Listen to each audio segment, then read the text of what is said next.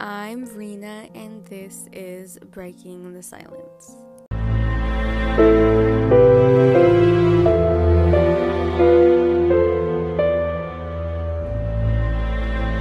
According to the World Health Organization, around 264 million people worldwide deal with depression. And this is not including the numerous people who don't come out and seek help. In this poem, Depression Insists We Stay In, Katie Ritchie, the author, talks about her struggles with anxiety and depression. I really like this poem because it lets the people who don't understand depression have a view into someone's life who does, who constantly struggles with the burden of their mental health. And I also really like this poem because I can relate to it. Especially during this pandemic, I feel like a lot of us can.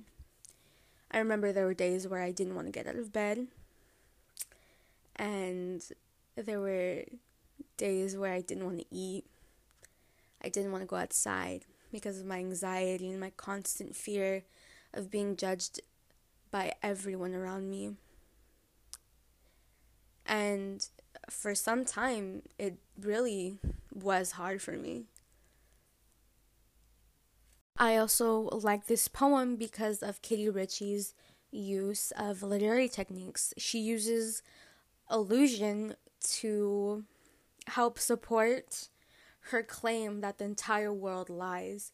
She brings up her ex-boyfriend and Milli Vanilli and Lance Armstrong, which, if you don't know, Milli Vanilli was a German duo pop group.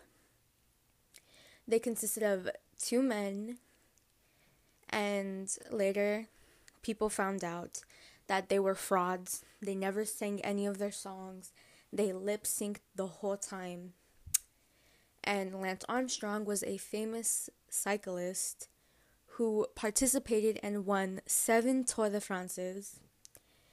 And it came out that he, during all 7, was on steroids. And Katie uses this to prove that the entire world has secrets and the entire world lies to her.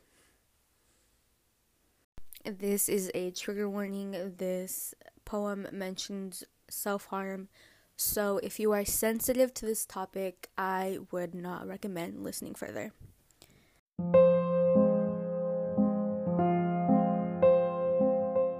Here is Depression Insists We Stay In by Katie Ritchie. There's not a single thing in your closet that should be worn after 1997.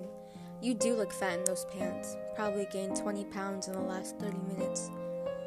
There's no parking within 10 blocks of the party.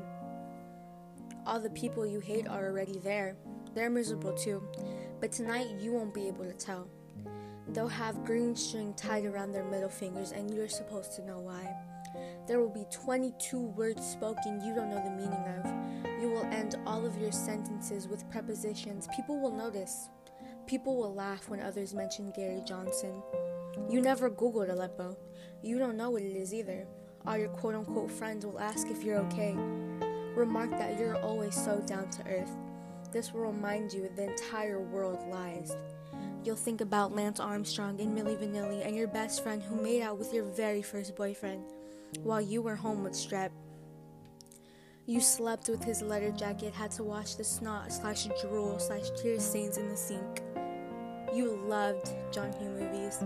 If you stay, you can watch The Breakfast Club for the 57th time. Pinky swear you won't think about self-harm. Swear you won't imagine all the ways this could end. Think of the relationships you neglect by leaving. The inanimate objects to be moved and then replaced right back where they were. The 2 Oreo cookies left in the package to reassure you didn't eat them all. Think about the floor in the bathroom. How much more sense things make lying with your bare back on the tile. This is you. You are the plate in the half-eaten sandwich. You're the pile of laundry. Don't forget how Barney the purple dinosaur meaningless it is out there. This stain on the carpet is you. These unread books, you. Don't forget you.